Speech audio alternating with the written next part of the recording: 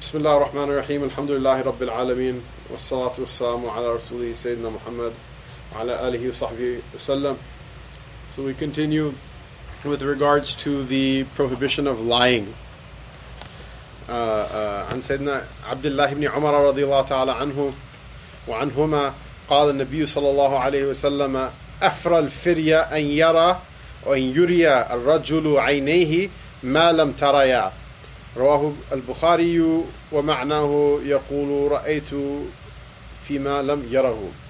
Sayyidina Abdullah bin Umar radiallahu ta'ala anhuma, he said that the Prophet sallallahu alayhi wasallam said, the most lyingest of lies, this is a little bit of like Hamzah, like sarf here in English, the worst of lies, meaning literally the most lyingest of lies, the most untrue of lies I should say, is for a man to make his eyes see that which they didn't see. Meaning, to say, I saw such and such, when you really didn't see it. So be very careful about bearing false testimony. It's okay to like admit if you didn't see something with your own eyes. We have all of these kind of over-the-top expressions. I swear to God, I saw this with my own eyes, literally this, that, and the other. Even if you say it accidentally, say, yeah, no, actually, I didn't actually see it. It's okay. There's nothing wrong with that. There's nothing wrong with admitting you're wrong, but better than that is just not being wrong in the first place. So shoot for the stars, land on the moon. You know what I mean? If a person, because of their lies, they'll be written in the book of Allah Ta'ala as a liar until the day they see Him, then the worst of lies is the one that you should most stay away from, which is false witness, saying that you witnessed something that you really didn't witness. You may have witnessed something that leads you to believe it's true, or something close to having seen it, but if you didn't actually see it with your own eyes, it's a mughallad, it's a very like harsh and like excessive type of lie. تحريم سماع الغيبة وأمر من سمع الغيبة أو سمع غيبة محرمة بردها والإنكار على قائلها فإن عجز أو لم يقبل منه عفوا فارق ذلك المجلس إن أمكنه. So this is a small subheading with regards to ghiba, but the first one that we had was with regards to saying it yourself. Now we're saying with regards to listening to it. And there's a slight difference, because when you're speaking, you as long as you're properly possessed of your mental faculties, you should have more control over what you say than what other people say. So this is a chapter regarding the impermissibility of listening to ghiba and the commandment for one who hears ghiba, backbiting, which is haram backbiting, to literally repudiate it. Say that's ghiba, don't say that. And to castigate the one who says that ghiba. Obviously, whatever, there's whatever continuum of like use of force, and in the Sharia, using harsh words with people is considered a type of violence. A man who beats his wife and a man who cusses his wife out, it's the same complaint to the judge. The difference between the two of them may be quantitative, but it's not considered qualitative in the Sharia. Both are considered a type of abuse. So, if you be like, yo, that's ghiba, we probably shouldn't do that, then don't be like, yo, you're a fasiq and you're going to go to hell, so you better just shut the heck up right now and blah, blah, blah. Don't be all hardcore unnecessarily. Sometimes you have to be hardcore in order to have people listen to you, and in cases like that, it may be appropriate. But majority of the cases, whatever can be corrected and adjusted with a soft word, you must use a soft word rather than a harsh word. So that's a little note, lest a person become very pumped up after having taken this class, and then people wonder who's this guy he's learning from. If a person isn't able to do that, isn't able to repudiate and castigate the ghiba and castigate the one making it, then to at least not accept that thing that they're hearing, and to get up and leave. And if they're not able to leave, sometimes you're not able to leave. If you leave like a meeting, you may lose your job, or you may, in certain cases get thrown in jail, or you may offend people, and that offense will cause other types of haram things, like your relatives will cut you off, or like whatever. God knows what might happen, right? So if you're in a situation where you're stuck there, there's still a sunnah of what to do. Allah Ta'ala says, إِذَا سَمِعُوا اللَّغْوَ أَعْرَضُوا عَنْهُ, describing the believers that when they hear vain talk, they turn away from it. And vain talk is anything that doesn't have benefit. So something that has harm in it is even more worthy of turning away from. وَقَالَ اللَّهُ تَعَالَى وَالَّذِينَ هُمْ عَنِ اللَّغْوِ مُعْرِضُونَ. In the description of the believers in Surah Al-Mu'minun, Allah Most High said, and they are the ones who turn away from vanity. And Allah Ta'ala Most High said, إِنَّ السَّمْعَ وَالْبَصَرَ وَالْفُؤَادَ كُلُّ أُولَٰئِكَ كَانَ عَنْهُ مَسْئُولًا. Again, an ayah that was repeated a number of times, that indeed the hearing and the sight and the heart, all of these things will be asked about. There's a responsibility with regards to all of these things. These things are all amanat. In the tafsir of Inna Allah, you're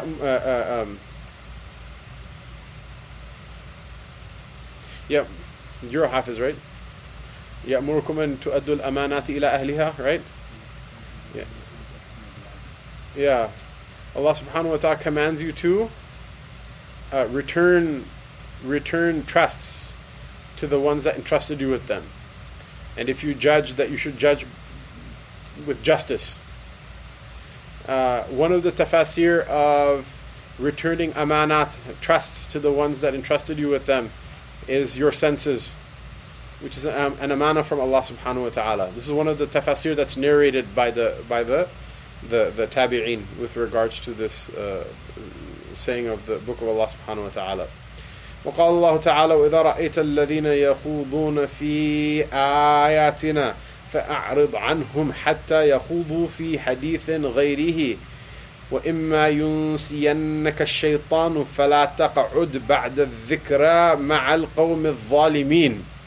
Allah Ta'ala says that if you see those people who are playing around, who are taking light our ayat, then turn away from them until they choose something else to talk about in their light speech. And if shaitan makes you forget, then after having received the reminder, don't sit again with the people of dhulm, with transgressors. So the idea is that if you can't get up and leave, then first of all you should try to get up and leave. If you can't, then stop paying attention to what they're saying. Distract yourself from their speech until they finish it. عن أبي الدرداء رضي الله تعالى عنه عن النبي صلى الله عليه وسلم قال من رد عن عرض أخيه رد الله عن وجهه النار يوم القيامة. رواه الترمذي وقال حديث حسن. Sayyidina Abu Darda radiallahu ta'ala anhu, who was one of the fuqaha of the Sahaba radiallahu anhum. There was just a handful of Sahaba radiallahu anhum who used to, who were given authority by the body of the Sahaba to give fatwa. Not all of them used to do that. The Khulafa Rashidun, Sayyidah Aisha radiallahu anha, Abdullah bin Umar, Abdullah bin Amr bin As, Abdullah bin Abbas radiallahu anhuma, Abdullah bin Zubair. Abu Darda is one of Abdullah bin Mas'ud radiallahu anhu. Abu Darda is one of them. He was an official Quran teacher. If a person became Muslim, they wouldn't learn the Quran directly from the Prophet ﷺ, except for the very early people who converted to Islam. Afterward, Rasulullah ﷺ had official Quran teachers from both the Muhajirin and from the Ansar. And there's a lot to talk about that topic, but we don't have time. But Abu Darda is one of them. And you'll see in the early mashayikh, all of the ulum were transmitted by the same person. The same person narrates hadith, the same person narrates and transmits the Quran, the same person is the faqih, the same person is the murabbi in spiritual matters, the same person is all of these ulum, they taught together. So Abu Darda was the official alim, the representative of the ilm of the Sahaba radiallahu anhum to the people of Sham, to the people of Syria. Which is a very important position because Syria is one of the important metropoli of early Islam. As it is today, still Allah subhanahu wa ta'ala give help to its people. Abu Darda radiallahu anhu narrates from the Prophet sallallahu alaihi wasallam that whoever defends the honor of his brother, people are sitting there like, Mubarak, he's this and he's that, and the last Latif thing, it didn't happen like this, and what kind of speakers does he bring, and blah blah blah, and the other thing. So if you're like, no, he's a good guy, he had no idea the speaker was going to be that crazy, and he he put in a lot of work and effort, and he's sincere, and he's blah blah. Whoever defends the honor of his brother when he's being picked at, and that doesn't necessarily only mean backbiting. Even if he's there and someone's like chewing him out, but you just stand up and say like, that's enough. You don't have to say all these bad things about that person. He's a good person. And think of, obviously you don't have, if someone's actually in the middle of robbing a liquor store and you're like, no, he's a good brother, no, stop him from robbing the liquor store. It doesn't mean that you check your brain in the bank and then like you start shooting your mouth off without using your brain. Right? Stop him from robbing a liquor store. Then afterwards say, okay, he has difficulty in his home. This thing he did was not right, but he's going to make tawbah from it, and he's a good guy, and he didn't do it just everything within reason. Also, everything is better when you use your brain. Everything's better when you use your brain. There may be some exception to the rule because some brains need some help, but in general, everything's better when you use your brain, and it's like a habit, like riding a bike. You may fall once or twice in the beginning. Once you get the habit of using your brain, mashallah, it's generally smooth sailing. At least it's better than not using it. So the person who stands up and defends the reputation of his brother, who defends the honor of his brother, Allah Ta'ala will defend their face from the fire. So that's good reason to stand up for one another and not just let people chew one another out. And again, like I said, this is within reason. If you know somebody has like an alcohol problem, and someone's like, I'm going to lend my car to him, then yeah, you might want to tell that person, don't lend your car to that person because they have a drinking problem and like whatever. However, that's different than saying like, talking garbage about a person and casting aspersion on them, and it doesn't negate, these specific things don't negate the general keeping of the honor of one another. And just because someone does, if that person is an alcoholic, but no one's going to like loan their car to him, it doesn't mean that you should say bad about him. Even if there's nobody who's completely perfect after the Anbiya alayhim salatu wassalam. Even if someone did something wrong, and even if that wrong needs to be redressed. People do a lot of things sometimes. Sometimes people do horrible things. Sometimes people are victims of things that other people did. There's nothing wrong if you're a victim of somebody else's abuse to stand up and take your right. After it's all said and done, redressing specific wrongs doesn't negate the commandment to what? Keep the honor of one another. Even if the person is the worst person in the world, the least that you can do for them is what? Is that if they make tawbah, you can make dua that Allah Ta'ala make them steadfast on their tawbah and say that person made tawbah, inshallah they'll turn a new leaf. Even if you don't want to loan your car to them, even if you don't want to loan them any money because they're not going to pay you back, even if you don't think it's a good idea to let them give the Jummah khutbah and lead the prayer, even if you're not willing to extend anything to them materially in your heart for you to not extend to them at least your goodwill in whatever capacity you can possibly give it, even if it's very little, if you can't do that, then you have a problem. Because Rasulullah sallallahu alaihi wasallam used to do that with the worst of the mushrikeen. We should at least be able to do it with our own brothers and sisters, much less with other people. And a person should be very careful, even people who have wronged you, that you not harbor so much negativity inside of your heart, lest it become a habit and it become the regular disposition of your heart to be negative to other people. Because there's no person whose anger and enmity is worth doing that to yourself because of.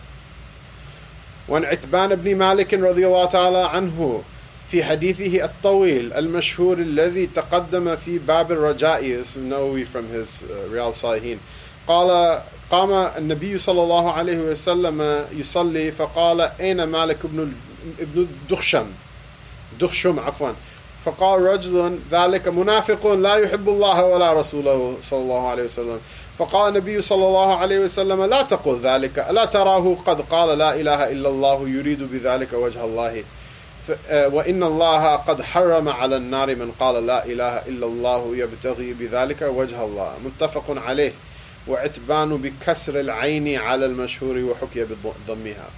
So there's a longer hadith about the Prophet ﷺ that he went and visited some people who lived a little bit further out of the city for a specific purpose. And when the time of the prayer came, Rasulullah ﷺ stood to lead the prayer, and then he asked, where's Malik bin Dukhshum? And so a man said, He's a munafiq, he's a hypocrite. He neither loves Allah nor His Rasul sallallahu alayhi wasallam. Obviously, that's a person from his qawm who knows him. And he must know something about him that what? That makes him believe that that person's Islam is not the most solid in the world. Rasulullah sallallahu alayhi wasallam came to visit their neighborhood and he didn't even show up to see him. So from his point of view, he's just telling, he's just calling it as he sees it. But what did Rasulullah sallallahu alayhi wasallam, how did he respond? I'm the Rasul, how dare he not come? No. What did he say? He said sallallahu alayhi wasallam, don't say that. Don't say that about him. Don't say he's a munafiq. Don't you see that he said la ilaha illallah, and the only reason he said it is because of he wished to please Allah subhanahu wa ta'ala. And didn't you know that Allah ta'ala made the fire haram on the person who says la ilaha illallah and seeks through saying that the pleasure of Allah ta'ala. Now, saying la ilaha illallah is the bare minimum qualification of being a Muslim. Rasulullah sallallahu alaihi wasallam didn't mention any other fadila or virtue of this person, that he prays, that he fasts, that he this, that he that. All he said, don't you see? He says la ilaha illallah. Because of that, by the barakah of that la ilaha illallah, don't say bad about him, please. And so, if Rasulullah sallallahu alaihi wasallam, there's no more disparity between the Rasul sallallahu alaihi wasallam and somebody whose qawm thinks that they're shady than there is between you and someone you think is shady. So if Rasulullah sallallahu alaihi wasallam can say that much good about a person, you should also be able to say that much good about a person. Again, there is exceptions. If somebody, actually he stole my wallet, that's why I'm saying it. Okay, then go to the police and take care of it. Go address all of your issues that are exempted by the Sharia. Once it's all said and done, again, the easy path would have been to say, don't say anything about anyone ever. The difficult path is that you should redress what's wrong, and then after that stop yourself. But it should be the barakah and the logical superiority, the rational superiority of that path. It should be clear to people that if nobody said anything about anyone, then the entire ummah, people would run crazy in it, and there would be no consequence for doing and saying bad things. And having penalties for crimes and for misdeeds, there's a mercy in it as well, because it stops people from doing bad things. There's a mercy in it. There's a mercy in the law of an eye for an eye. There's a mercy in the had punishments, etc., because it's a deterrent. If it wasn't for them, people would, commit crimes more, right? The Saudi state, which I by no means idolize, but nor at the same time is it completely evil. The Saudi state that enforces the had punishment with regards to theft, what's the result of that enforcement? Very few people steal stuff over there. You may have other gripes about it, or you may not, but very few people steal things over there because nobody wants to get their hands cut off. To the point where someone will drop a wallet in a place, it will stay there for weeks on the street side. No one will touch it out of fear of being accused of theft. There's a mercy in it, right? A person might say, well, that's kind of gross, it's horrible, you're cutting someone's hand off. There's a mercy in it because things don't get stolen. So that's fine. It would have been easier for the nafs to train the nafs to never say anything at all, but there would have been harm for the ummah in it.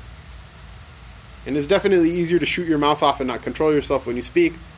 The more difficult path is the one where you say to a limit and then you stop yourself. You have to control yourself and cut yourself off. And but the barakah is in there, and that's the sunnah of the Prophet sallallahu alaihi wasallam. And again, it should be obvious to a person why that's a superior path. وعن كعب بن مالك رضي الله تعالى عنه في حديثه الطويل في قصة توبته وقد سبق في باب التوبة. Again, this is the ibarah of the Riyadh al-Salihin. قال النبي صلى الله عليه وسلم وهو جالس في القوم بتبوك ما فعل كعب بن مالك فقال رجل من بني سلمة يا رسول الله حبسه برداه والنظر في عتفه أو في عتفيه عفوا فقال له معاذ بن جبل رضي الله عنه بئس ما قلت والله يا رسول الله ما علمنا عليه إلا خيرا فسكت رسول الله صلى الله عليه وسلم متفق عليه وعتفاه جانباه وهو إشارة إلى إعجابه بنفسه. So there's a long hadith If I'm not mistaken, it's like, I think, like the longest hadith in the entire Sahih Bukhari, right? About the story about the three people who were supposed to go with the army that went to Tabuk with Rasulullah sallallahu alaihi wasallam. And when the army came back, all the munafiqeen, they came and presented their excuses why I didn't go. And those three, they at least had enough. They had enough decency to not lie. They said, we should have gone, we could have gone, we didn't go. We're not going to lie to you that there was a reason that we didn't go. And so that's a very long hadith. And so as part of that hadith, when Rasulullah sallallahu alaihi wasallam was in Tabuk, he asked, "Where's Ka'b ibn Malik?" Ka'b ibn Malik was one of those three people, and Rasulullah sallallahu alaihi wasallam asked, "Where is he?" So a man from Banu Salama said, "What?" He said, "O Messenger of Allah, his vanity and his arrogance held him back."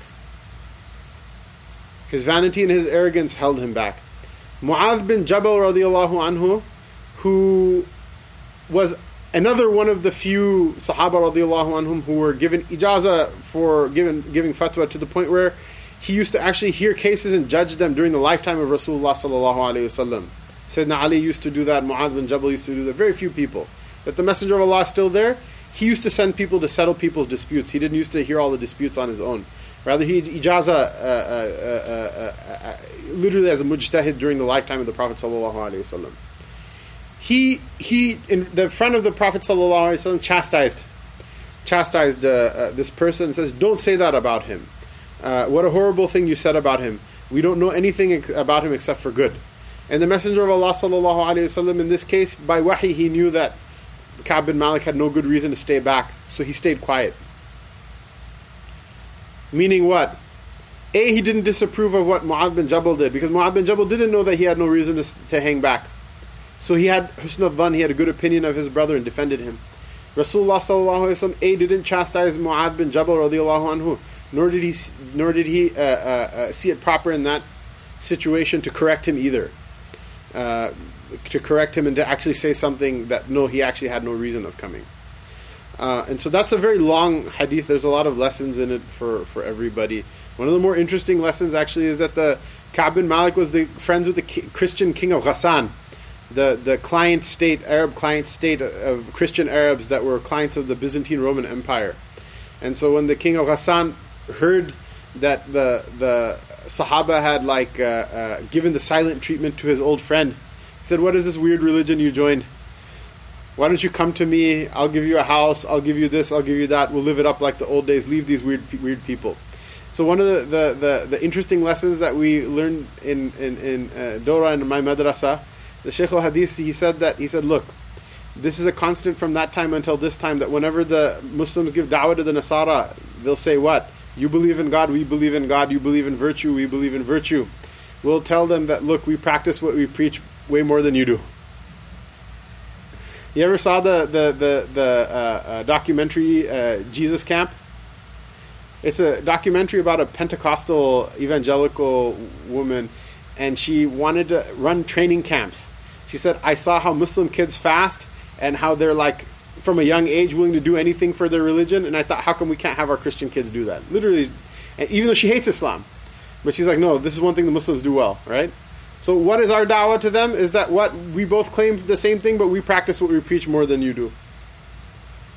The flip side is always what? Their da'wah to us is always what? Join us. It'll be good for your dunya. Colonization will modernize. You'll get a good education. It'll be good for your economy, industry, this, that, and the other thing. We'll feed you. You can have a place to sleep. We'll give you a meal to eat. We'll send aid to your country, etc., etc. So I thought that was worthy of mention, that he actually extracted that and said that it's not a new thing, it's an old thing. Even the king of Ghassan, he didn't say that these people are immoral people. He just said that, just come, we'll have fun. I'll buy you a house, we'll get you a slave girl, we'll get you money, gold and silver, and all of these things. And the king of Ghassan used to live it up. That's another whole. The descriptions of the lavish amount of wealth that he had are very interesting.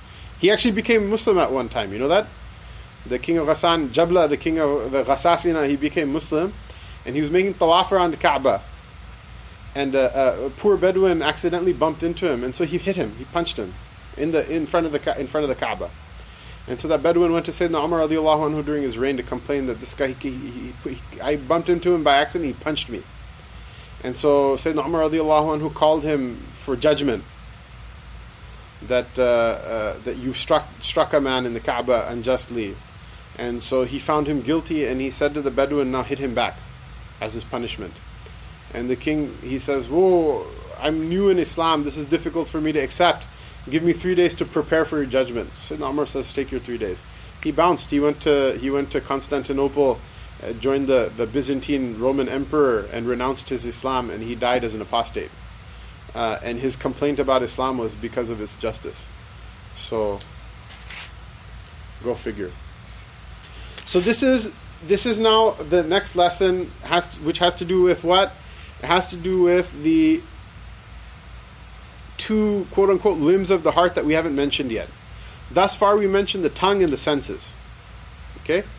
These two limbs are slightly different in the sense that they're one stacked on top of the other. Right? These are the two shahwatain. These are the two limbs, the inroads to the heart that are connected with a natural desire that a person has, which is the desire for food and drink, and the desire for the carnal desire for the sexual appetite that a human being has. And the two are built one on top of the other. Classically, the ulama understood them to be built on one on top of the other. The person who can control his eating and drinking, their sexual appetite will be in control. Whereas if one is the eating and drinking is out of control, the sexual appetite will be out of control as well. This is an insight that's also gleaned from the Sunnah. Why? Or how? What's the dalil, the proof of it? The proof of it is that what is the solution Rasulullah sallallahu alaihi wasallam said for a young man who cannot control, or a young person who cannot control their sexual appetite but also cannot get married? Fasting. If you can decrease the amount of intake that the body has to a certain point, it may not work in 1 day or 2 days, but after 1 month, 2 months, 3 months of fasting, you wear down the body enough that it puts the sexual appetite into check. And notice that this is not the first solution. The first solution is what? Get married. If you can't get married, this is the second best. We don't have like celibacy, being monks and things like that in Islam, and we see the people who actually practice that, it goes wrong. It doesn't work out in the end. It goes to weird places, and it's not something that a person should do. And this is something that we have culturally, both in America and in many countries that we come from, especially the Indian subcontinent, because the Muslims of the subcontinent may be Hijazi by Aqidah, but they're Aryan by culture. So we have the same hang-ups that Europe had, that somehow the sexual appetite is completely evil or whatever. The deen doesn't teach that it's evil. The deen teaches that its misuse is evil. Its control over you to the point where you commit haram is evil. Otherwise, in and of itself, there's nothing wrong with it. Otherwise, Rasulullah sallallahu alaihi wasallam was married to 9 women at one time. It comes in the hadith that the Rasul sallallahu alaihi wasallam at times would go and consummate his marriage with all of his wives in the same day. If there's something evil about that, then this wouldn't have been possible. Rather, there's nothing evil or wrong with it. It just has to be in its proper place, in its proper context, and making extremism in either way, by completely letting it go beyond any check or boundary, just like that's evil, suppressing it in unnatural ways also can become very evil, as we have seen in with all these kind of like priest scandals and things like that doesn't work out in the end. It actually becomes even worse later on if you don't deal with it properly. So as a stopgap and a temporary measure, the understanding is that a person may fast in order to help control themselves until they can get married, but the actual goal is marriage. Within that, fasting helps a person to ease the control that this desire has on a person. So this is why I put these two things in the same chapter. Allah subhanahu wa ta'ala says, ثُمَّ لَتُسْأَلُنَّ يَوْمَئِذٍ عَنِ النَّعِيمِ, that one day you'll be asked about the blessings Allah subhanahu wa ta'ala gave you. As a reference to what? The most primary expression of a person's rizq is the thing that they eat, the food that they eat. The most primary expression of a person's sustenance from Allah subhanahu wa ta'ala is expressed in their food. وعن سيدنا أبي هريرة رضي الله تعالى عنه قال قال رسول الله صلى الله عليه وسلم أيها الناس إن الله طيب لا يقبل إلا طيبا وإن الله أمر المؤمنين بما أمر به المرسلين فقال صلى الله عليه وسلم يا أيها الرسل كلوا من الطيبات واعملوا صالحا إني بما تعملون عليم وقال صلى الله عليه وسلم يا أيها الذين آمنوا كلوا من طيبات ما رزقناكم ثم ذكر الرجل يطيل السفر أشعث أغبر يمد يديه إلى السماء يا ربي ومطعمه حرام ومشربه حرام وملبسه حرام وغذي بالحرام فأنا يستجاب لذلك رواه Muslim. So this is mashallah my proof I put between as a shield between myself and anybody who after this will say, why is it that the ulama constantly all they can talk about is halal, you should eat halal and whatever, and I have a fatwa from whatever Shaykh Fulan ibn Quran that that it's okay, I can eat X, Y, and Z, anything I want to, and this is America, and you're backwards, and there's more important things to deal with, and blah, blah, blah, ad nauseum, the kind of weird, long grocery list of things that people standard get upset about when it comes to this issue about being careful about what you eat. And I will admit, one reason people are fed up with this issue is that for a very long time in America, masajid didn't have imams, and still to this day, majority of the imams in the masajid are not people who are actually trained in fiqh, much less any other academic tradition or branch of knowledge traditionally. So there's a lot of weird pseudo-arguments that go back and forth. So someone will say, well, the Quran says you can eat the meat of the people of the book. Well, it does say that. But if a machine slaughtered your animal, is the machine a Christian or a Jew or a Muslim? Or is the machine an atheist? Or is the machine agnostic, that it wonders from time to time, is there a God or not?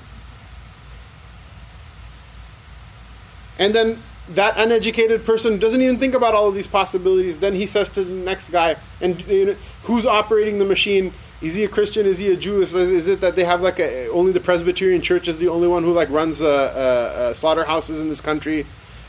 And then the next person says, no. I've heard this before. It's so ridiculous. Oh my goodness! Someone said, many people I've heard this. No. The Quran says the Christians and Jews of the old time, because they didn't used to do shirk. Oh yeah, really? It actually says in the Quran they used to do shirk back in the day, in the time of the Rasul sallallahu alaihi wasallam. Those mushrikeen Christians and Jews, they're the ones that the slaughter of theirs is permissible to eat. So people make up their kind of dumb reasons. They go back and forth with it. Everyone gets fed up. And now all of a sudden this is an issue, becomes a laughingstock amongst people. Even though, mashallah, thank you very much, we do have a sharia, we do have fiqh with regards to these things. And there is clear rulings about them. But now, because it's like a lineup, usual suspects. There's the jackal and the hyena and the fox and the wolf and the orangutan and the baboon and the lion. They're all in the same lineup, and they're all saying, I'm the king of the jungle, I'm the king of the jungle. Everyone says, forget you guys are all crazy. No, that doesn't mean that everyone's crazy, but the problem is I appreciate the fact that people in the general public don't have the tools to evaluate who knows what they're talking about, who doesn't. All I can say is this is not a fiqh class, so we're not going to go into that issue all that much more, except to say this is an important issue. This issue is a prerequisite to your progress in any other thing with regards to the deen. And what does Rasulullah sallallahu alaihi wasallam said? Sayyidina Abu Hurairah radiallahu anhu, he said that the Messenger of Allah sallallahu alaihi wasallam stood in front of the people and said, indeed Allah is pure, and He doesn't accept anything other than that which is pure. Indeed Allah is pure, and He doesn't accept anything other than that which is pure. If somebody were to hand you the bottle of water and say, it's pure, there's only one drop of urine in it. If they didn't tell you, you wouldn't have even known. And it probably won't make you sick either. If you have any fitrah inside of you, you'd be like, that's disgusting, I'm not going to drink it. If you think you're too good to drink it, then how are you going to put impure things in front of Allah Ta'ala and expect Him to accept it? And if you had the idea, no, maybe He'll accept it, guess what? Rasulullah Sallallahu Alaihi Wasallam says He's not going to accept it. Read them and weep. He said, "Inna Allah tayyibun la yaqbalu illa tayyiban." Allah Ta'ala is pure, and He doesn't accept anything other than that which is pure. That's why, by the way, someone's like, "Oh my goodness!" If you really think about it, then you're like, "Wow, we're up the creek without a paddle," because there's nothing we do 100% right. That's why there's sunnah, nawafil before the salat and after the salat. That's why you pay the zakatul fitr before the Eid for your fast of Ramadan. That's why people give dima and sacrifices to rectify their hajj. That's why people give sadaqah on top of their zakat. Why? Because out of His mercy, Allah Ta'ala gave us ways of trying to recoup the losses we had from other things. But the rule is what? Allah Ta'ala is pure, and He doesn't accept anything other than that which is pure. And He commanded the believers with the exact same command that He gave His messengers, alayhimus salam. And Rasulullah sallallahu alayhi wa sallam said, because Allah Ta'ala said, O messengers, eat that which is pure and work righteousness. Indeed, I have full knowledge of that which you do.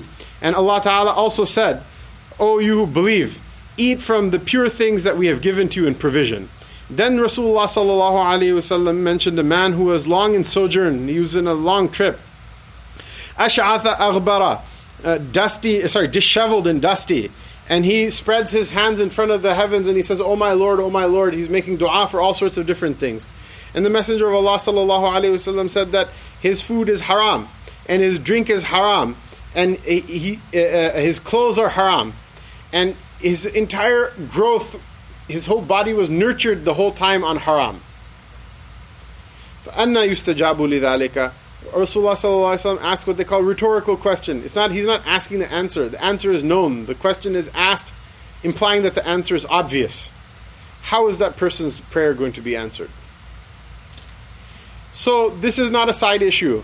This is not an issue that, like, certain pig-headed and obstinate old world Molvis and illiterate village preachers bring with them to the new world in order to impede the modern and wonderful progress and revolutionary Islam of the wonderful snowflakey Muslims of America. Rather, this is a real issue, because if you mess this thing up from the beginning, all the other next 100 steps that you do with your deen are all going to be necessarily messed up. And in fact, there's a Qurtubi. He's not the Tafsir Qurtubi, but he's another muhaddith who confusingly is also mufassir, and the mufassir is confusingly also muhaddith. This is a different Qurtubi. His name is Ahmad as well, and they're from like the same century. But he wrote Al-Mufhim, which is one of the canonical commentaries on Sahih Muslim. You'll see that. Where's Jawad? The foundational shuruhat of Sahih Muslim are almost all written by Malikis. In fact, even Nawawi's commentary is like an abridgment and gathering of different commentaries. Mostly the business end of it is what you call. He's quoting Qadi Iyad from the Ikmal, which is an expansion on the commentary of the Mu'lim of Imam Mazari, who we mentioned last week is actually Sicilian, mashallah. He's actually Sicilian. So Sicilians wrote the first commentary on Sahih Muslim. Go home and celebrate your Italian heritage, everybody. Yes. So Qurtubi writes in his Mufhim that the hadith, from the siyaq of the hadith, the person who's being described is not a regular person. Rather, he's a person who has gone out in some journey of obedience to Allah Ta'ala, like jihad fi sabilillah or hajj. Why? Because the amount of difficulty that's described, a person wouldn't undertake for some sort of like elective purpose. Sha'ath and ghubar, disheveledness and dust. These are the descriptions of the muhrim, the person who is in ihram.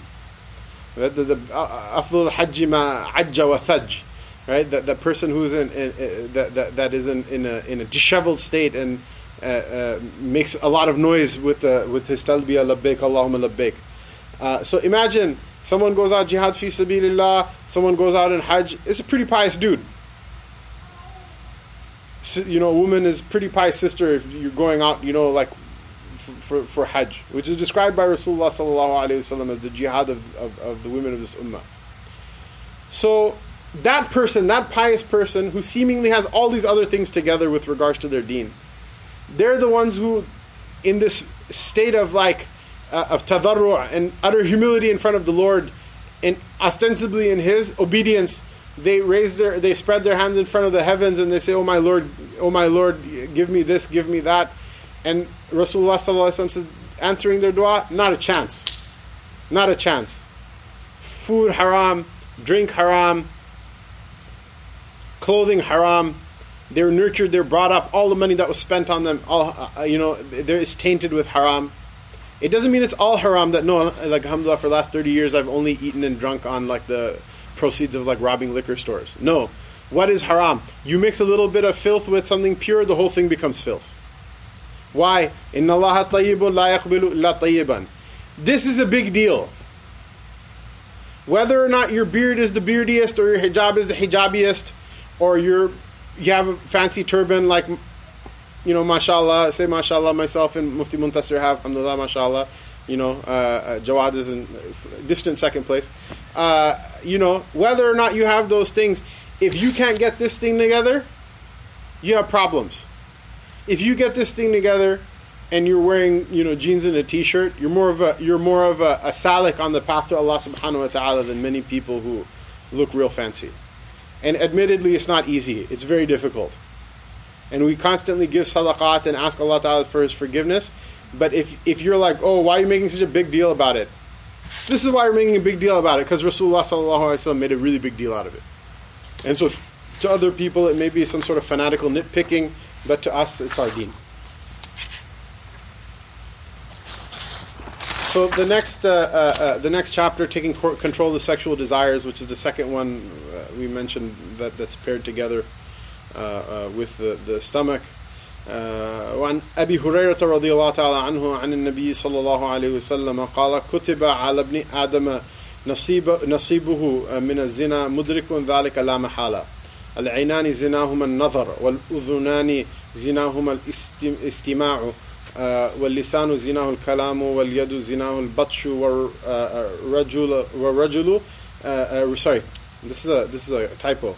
It should be a kasra under the shadda.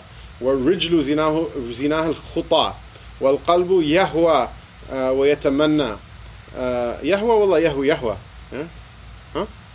يهوي والقلب يهوي ويتمنى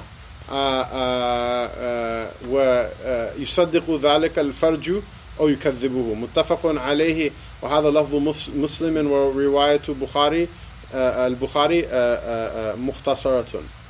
So just to backtrack slightly about the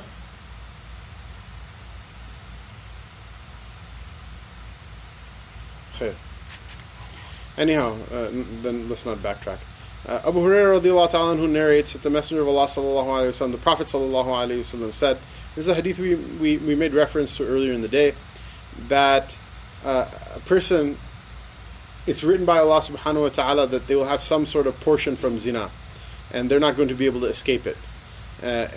Even a person who doesn't actually have illicit intercourse with another person, that person still is not going to be free from being touched by zina somehow or another. Rather, that is the most complete and ugly form of zina, and there are lighter forms that nobody will be able to escape from. At least some part of it. People will be affected by it, some less than others, some more than others. And he says, sallallahu alayhi wasallam, that the two eyes, their zina is to look, and the two ears, their zina is to hear that which they're not supposed to listen to, and the tongue, its zina is speaking those things, saying those illicit things that you don't have a right to say to somebody that you're not married to. And that includes, by the way, not just the tongue, but it includes also the speech that comes from your communications through WhatsApp and messengers and emails and Facebooking and what man tafasbaka tabakwasa ila akhir al-kalam. And the hand is to touch, to grasp or touch the thing that is illicit for it to grasp and touch. And the feet, their zina is to walk to the place that they weren't supposed to walk to. And the heart goes through its hawa, it's being taken with love وَيَتَمَنَّى, and its desires. And then at the end of all of that, a person has the option of either making those desires come true through their private parts, or to refuting them and saying, no, this is wrong, I'm not going to accept this path. Allah Ta'ala protect all of us. But this is a really important idea, and people don't take it seriously because it's not the ada and the custom of our qawm to not take to take these things seriously like that. And someone will say, if you look down, they'll say, oh, you're being awkward, or if you are controlled and measured. I mean, for example, our vice president, I think the guy's a complete nutcase. I really think he's like morally bankrupt, munafiq, hypocrite, has several screws loose. I have a very low opinion of the man. This is not my opinion as like representing IANT or Latif Foundation. This is my own personal Hamzian opinion. You're free to disagree with me if you want to. The one thing the guy does right, everybody gets up on him about. He says that I don't dine with women other than my wife or my daughters, my relatives. They get, oh, look, this guy's crazy, this, that. No, he crazy for a lot of other reasons, but not for this. This is actually something upright that he does, because our culture doesn't accept that. And it's fine, the urf of a place, it has a place in the Sharia, as long as it doesn't go against one of the established bases of the deen. In this case, a person should remember, what is the commandment of Allah Ta'ala? The commandment of Allah Ta'ala is not la tazni. The commandment of Allah Ta'ala is not don't commit zina. The commandment of Allah Ta'ala is la taqrabu zina. Don't come close to zina. And in this hadith, zina is being described in all of these different ways. And of course, the severity of the sin and the punishment from Allah Ta'ala for actually committing illicit intercourse versus looking at someone or something you're not supposed to look at is different.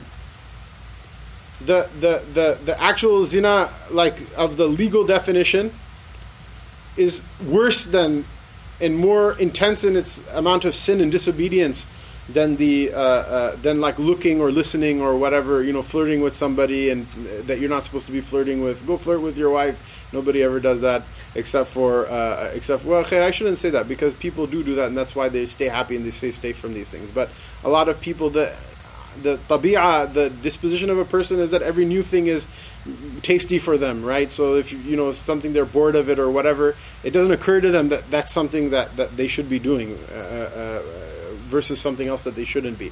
But the point is that if the commandment of Allah subhanahu wa ta'ala is don't go anywhere near zina, and these things are literally called zina in the hadith of the Prophet sallallahu alaihi wasallam. This hadith is muttafaqun alayh. Bukhari and Muslim are narrating it, so you don't even need to get into whether it's sahih or not. It's one of the first narrations of this specific wording is one of the first narrations of Sahih Muslim, and Muslim actually uses it as a proof that Allah Subhanahu wa Taala, His qadr, like proof that Allah Ta'ala predestined certain things for people, because it said it's written for you that you'll be exposed to a number of these things and you won't be able to escape from them. So if the commandment is don't come anywhere near zina, then it's better to protect yourself and have a bunch of modernist losers laugh at you for being like Pence-like prude, than to taint your soul with something. It's a sin, and it leads to something so bad. It comes in the hadith of the Prophet ﷺ that a person who's actually committing the act of fornication, that person isn't a believer while they're committing the act of fornication. Rather, their iman leaves their body and it hovers over them, between them and the punishment of Allah subhanahu wa ta'ala. If it wasn't there, Allah ta'ala would have struck that person dead in that moment because of the severity of that sin. So that's option B. You can choose whatever you want to. This is what this is a person who can keep his gaze down. He's more Sufi than a person who floats in the air and does singing and dancing and all this other fun stuff, mashallah, that Deepak Chopra will tell you all about in his new book about Rumi, which was written in a language that Rumi never spoke, etc. وعن سيدنا أبي هريرة رضي الله تعالى عنه قال رسول الله صلى الله عليه وسلم من وقاه الله شر ما بين لحييه وشر ما بين رجليه دخل الجنة رواه الترمذي وقال حديث حسن. It's a hadith very similar, although slightly different in wording to one that passed from before. that the Messenger of Allah sallallahu alaihi wasallam said, whoever Allah protected from the evil of what is between his two jawbones and the evil of that which is between his legs, that person shall enter paradise. So we continue. Allah Ta'ala said, so this is the Islam submission, the levels of submission to the divine. This has to do with what? The idea that we talked about yesterday. I don't know if any of you went to either the Jummah khutbah or the talk in the evening yesterday. But the idea that one of the characteristics of wahi, of revelation, is that how smart you are or how not smart you are have nothing to do with it. It's something everybody's equally has to humble themselves in front of and accept. And this is your humility of yourself for the sake of Allah subhanahu wa ta'ala will cause you to progress spiritually quickly, and your inability to do so will be an impediment. So just talking about that idea of submission, that in submission lies spiritual progress, and the path of submission is superior to all other paths when it comes to revelation. When it comes to other things, then don't submit. Be my guest, argue and do whatever you think is best. When it comes to matters of wahi, of revelation, then there's only one path, which is to submit. If you're able to have your own wahi, you would have done it a long time ago, but you're not. So all of us have to come with humility to the same court. قال الله تعالى يا أيها الذين آمنوا ادخلوا في السلم كافة ولا تتبعوا خطوات الشيطان إنه لكم عدو مبين. وقال تعالى فلا وربك لا يؤمنون حتى يحكموك فيما شجر بينهم. وقال الله تعالى فلا تخشوا الناس واخشون ولا تشتروا بآياتي ثمنا قليلا ومن لم يحكم بما أنزل الله فأولئك هم الكافرون. وعن أبي هريرة رضي الله تعالى عنه عن النبي صلى الله عليه وسلم لا يؤمن أحدكم حتى يكون هواه تبعا لما جئت به. وقال الحافظ رجاله ثقات وقد صححه النووي في آخر الأربعين. So Allah subhanahu wa ta'ala says in his book, O you who believe, enter into submission to Allah ta'ala completely and do not follow the footfalls of shaitan. Indeed, he is an open enemy for you. And Allah Most High said, no, I swear by your Lord, they will not believe until they make you the arbiter and the judge in the disputes that they have between one another. Meaning who? The Messenger of Allah sallallahu alaihi wasallam. And Allah Ta'ala said, don't fear the people, but fear me. And don't sell my ayat for a cheap price. And whoever doesn't rule by that which Allah Ta'ala revealed, those people are the disbelievers. Those people are the ingrates. They're the ones who are ungrateful to Allah Ta'ala. And I want to remind everybody that following the wahi is not an option. We live in a weird, screwball time where we have people, we have people who are, they're respected people, they're invited to conferences and things like that. It's not even backbiting because they say these things openly, right? So there's a very famous person who's becoming famous for all sorts of other reasons that we're not going to bring up right now. But this idea of, for example, Tariq Ramadan, he says publicly that women should inherit the same share that a man inherits because whatever XYZ reason he has. Even though the Quran is very clear in the way that inheritances are divided, to the point where this is one of those issues that there's the least amount of difference of opinion amongst the different schools of thought, because it's so explicitly spelled out in the Quran how these things are supposed to go. And the funny thing is, there are certain instances in which a woman will receive more than a man. If a person dies and he leaves siblings to their father through their father and siblings to their mother, the siblings to the mother may inherit, the siblings to the father won't inherit. So a sister to the mother will inherit and the brother to the father won't. If someone has, for example, shares a father with one brother and shares a sister with a mother, the sister may inherit and the brother may not inherit at all in that case. Not half, nothing. Right? Nobody ever brought up oh yeah, even in those cases we should redistribute. This is all completely oh look, some kuffar and farangis said that Islam is misogynistic, and so we're gonna no, we got to reevaluate all of this stuff now. And what the Quran really meant, what you're gonna say, what Allah Ta'ala really meant. How are you supposed to know? Did you, a'udhu billah, understand what Allah Ta'ala understands? And the idea is that there's even it's sufficient that Allah Ta'ala said it, that we accept it. But in the Sharia, there's a very common sense answer as well, which is that women are not financially responsible for anyone other than themselves, whereas men are responsible for their female relatives financially. The judge can force a man to have to support his daughters and his mother and his sisters, whereas a woman doesn't have to support anybody. Not even her own children, she's not financially obliged to support them. Minor or major. If she does, it's considered a sadaqah, right?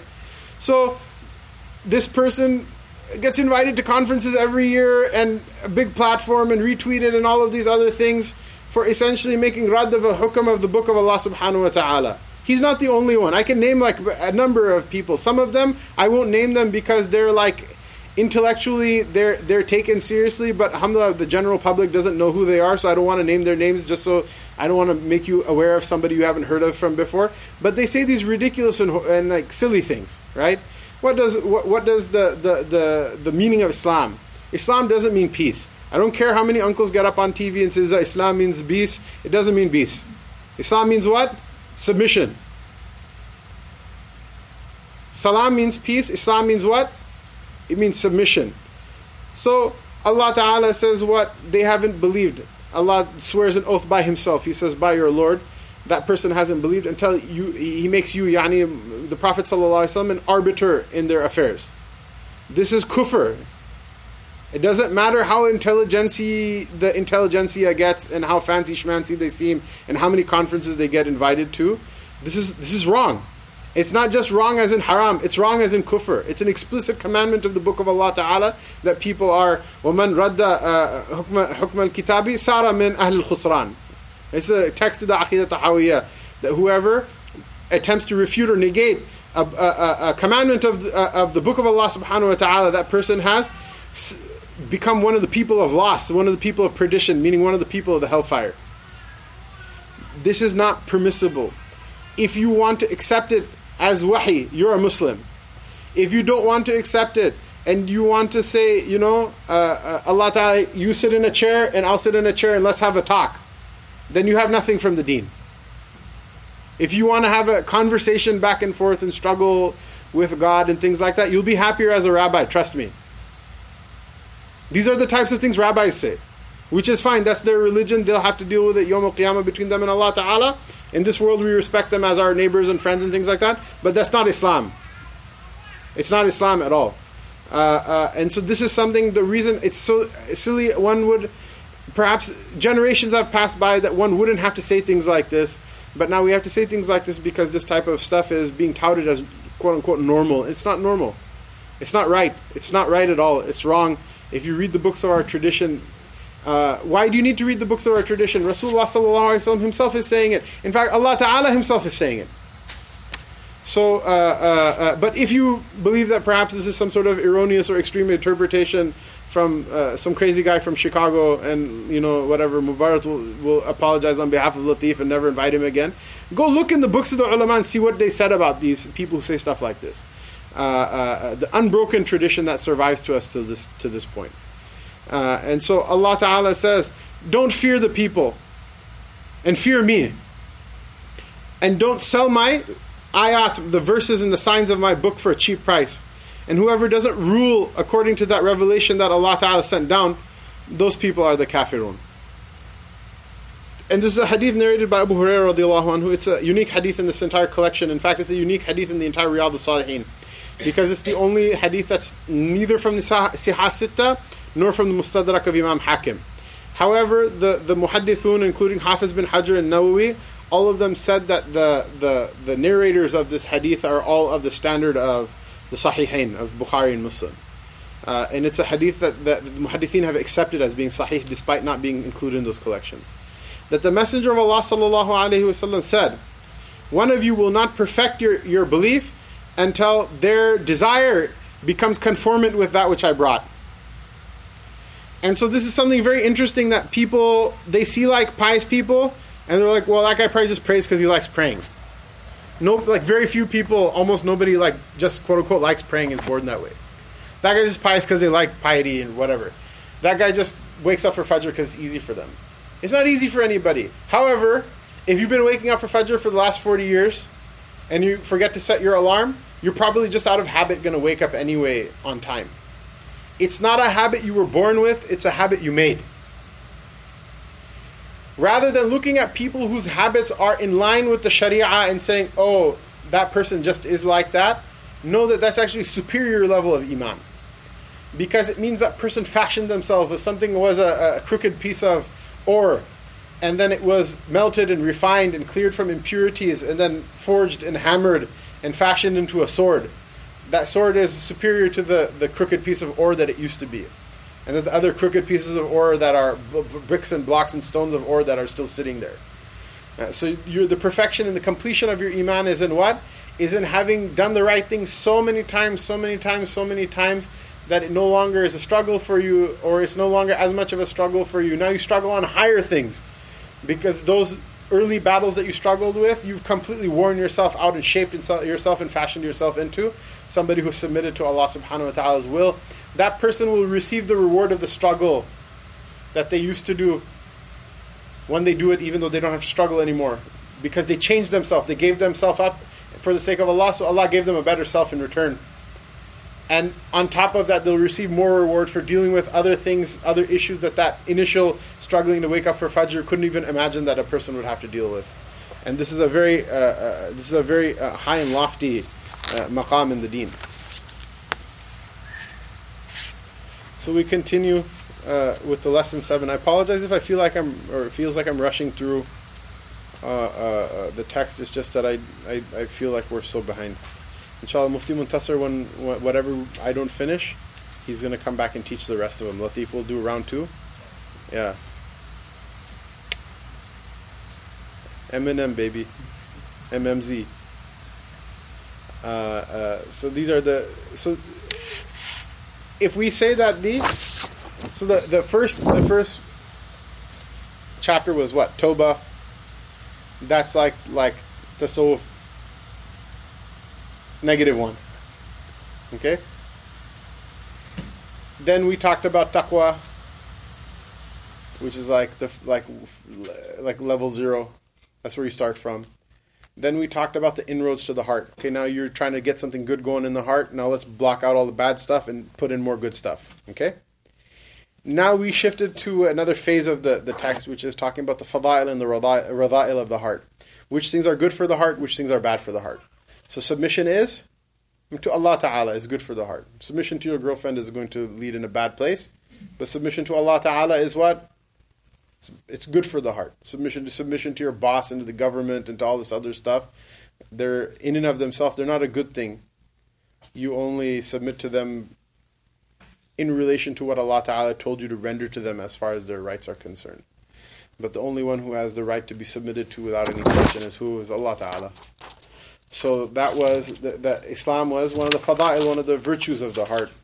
Now we talk about some of the rada'il, some of those diseases of the heart, the things that sicken the heart and that eventually may kill it if they go unchecked in a person. وقال الله تعالى وما أمروا إلا ليعبدوا الله مخلصين له الدين حنفاء. They were not commanded but to worship Allah Ta'ala with sincerity to Him in deen and inclining toward His truth, meaning being disinclined to any way other than His. So when people do fun and gamesy type stuff, when people set up weird groups and start killing people, or when people get stuck into now I'm a big speaker and I have to say this thing to make these people happy and that thing to make the other people happy. And when people do all the kind of weird distracted fun and games they do, and then they use the cloak of Islam, let them rein themselves back in. Let's all rein ourselves back in and remember, we weren't commanded except for to worship Allah Ta'ala with making our deen sincerely to Him, disinclining from anything else and inclining toward His deen. It's a very simple formula. Yawm al-Qiyamah, Allah Ta'ala is not going to ask you, how come you didn't put the caliphate up? Unless you actually were able to do it. In which case, what are you waiting for? The rest of us, He's not going to ask us. He's not going to ask us, why didn't you open a madrasa? He's not going to ask, how come you didn't open a new masjid? As an individual, if you're able to do so and there's a need, yeah, He might ask you. But if you're not in the position to do those things, then you're not going to be asked about those things. Everyone wants to worry about the president. Nobody wants to worry about the piece of paper and garbage in the street in front of their own house. Everyone wants to worry about the president and the king and the prime minister and all this big shot stuff that's outside of their scope. And the fact is that we worry about everything. We want good for everyone at every level. But the primary bandwidth should be taken up by those things that you can do. And everybody, even if you're a slave that's in chains, even if you're shackled upside down in a dark room and you can't even move, Allah Ta'ala protect us from ever being in such a situation. Inside of your own heart, you're king. Nobody has the right or the ability to enter in there except for whoever you let in. And that's what you were first commanded and I was first commanded to deal with.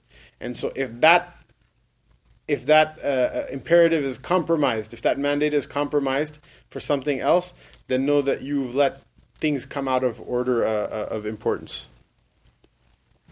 And Allah Most High said, وَلَا تُبْطِلُوا صَدَقَاتِكُمْ بِالْمَنِّ وَالْأَذَى كَالَّذِي يُنْفِقُ مَالَهُ رِئَاءَ النَّاسِ. Do not invalidate your charity by seeking favor through it or causing harm, like the one who spends his wealth in order to show off to people. That you gave someone charity and then you asked for a favor from them afterward. Or you gave someone charity and you kept bothering. Remember I gave you this, remember I gave you that, this, that, and the other thing. Don't be like that, because it's a sign that you did it just to show off. And ostentation is a cancer of the heart. وَقَالَ اللَّهُ تَعَالَى يُرَاءُونَ النَّاسَ وَلَا يَذْكُرُونَ اللَّهَ إِلَّا قَلِيلًا. He describes the munafiqeen as the ones who just show off to one another and they don't actually remember Allah Ta'ala, even though they're praying and giving khutbahs and masjid presidenting and speeches and this and that, but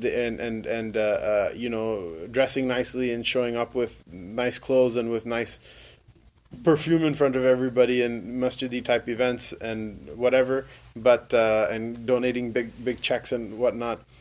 All they're doing is showing off to one another, and they don't remember Allah Ta'ala and doing those things except for very little.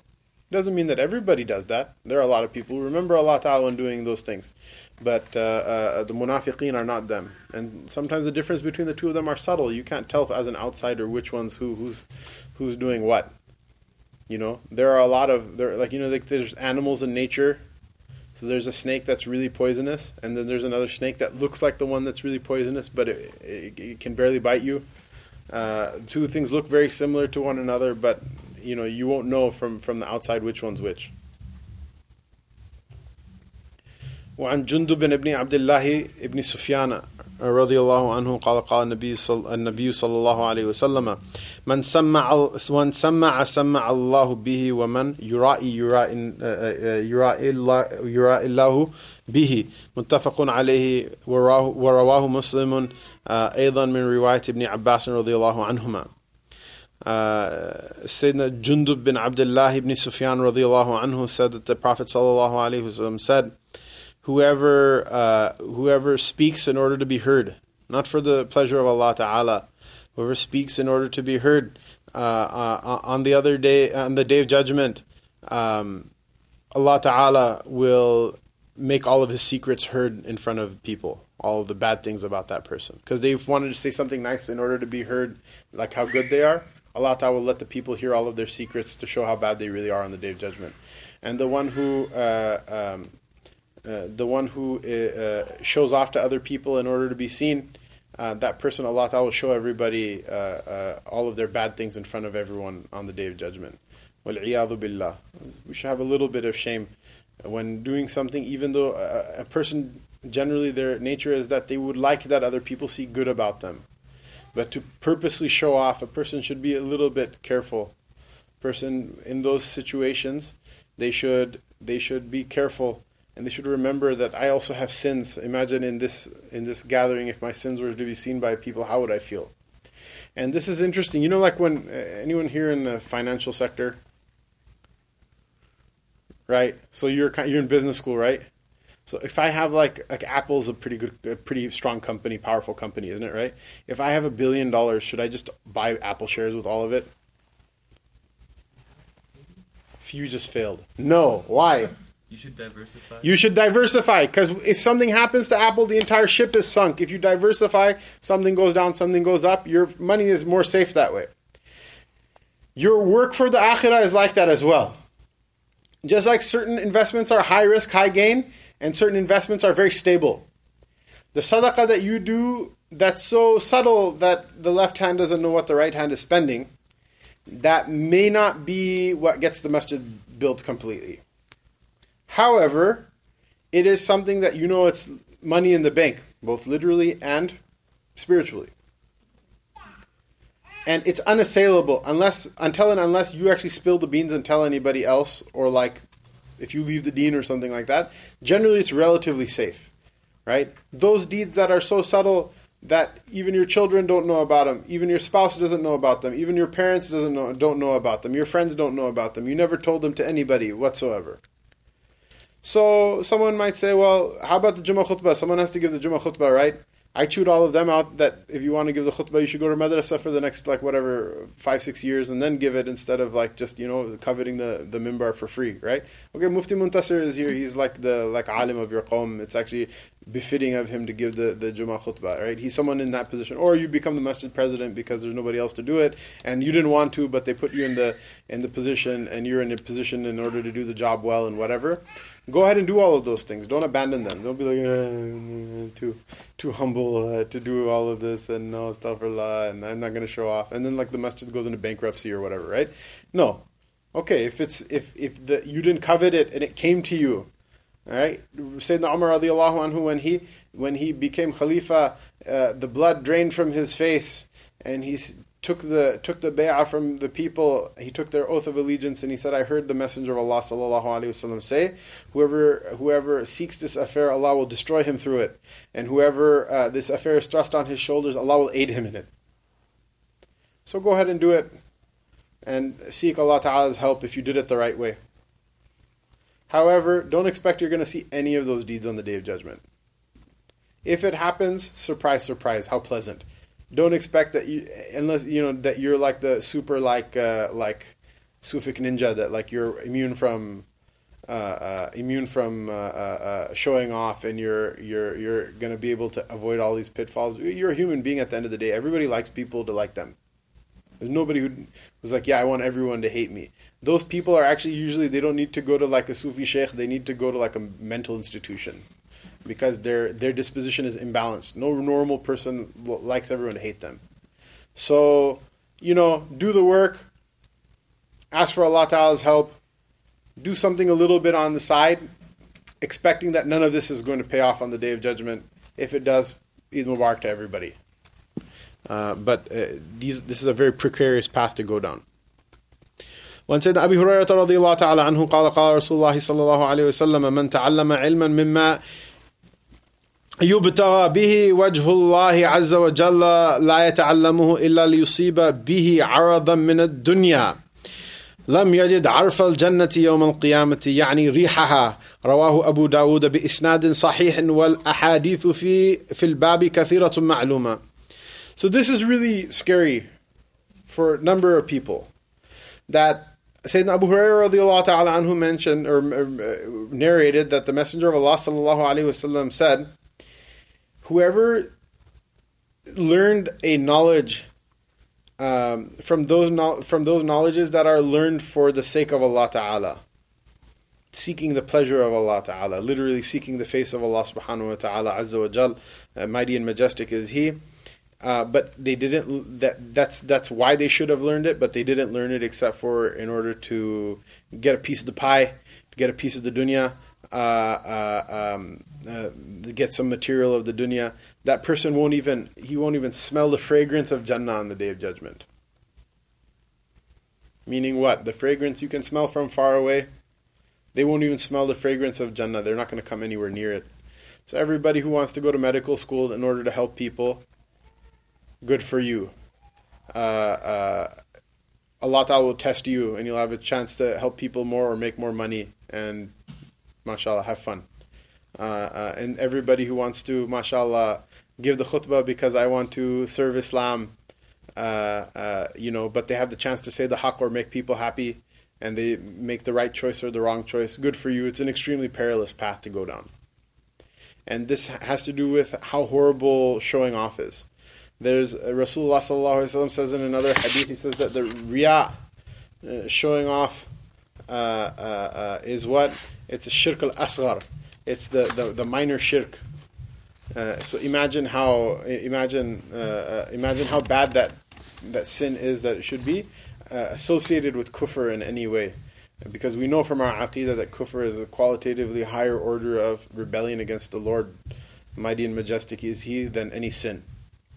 وعن سيدنا أبي هريرة رضي الله عنه قال سمعت رسول الله صلى الله عليه وسلم يقول قال الله تعالى أنا أغنى الشركاء عن الشرك من عمل عملا أشرك فيه معي أو أشرك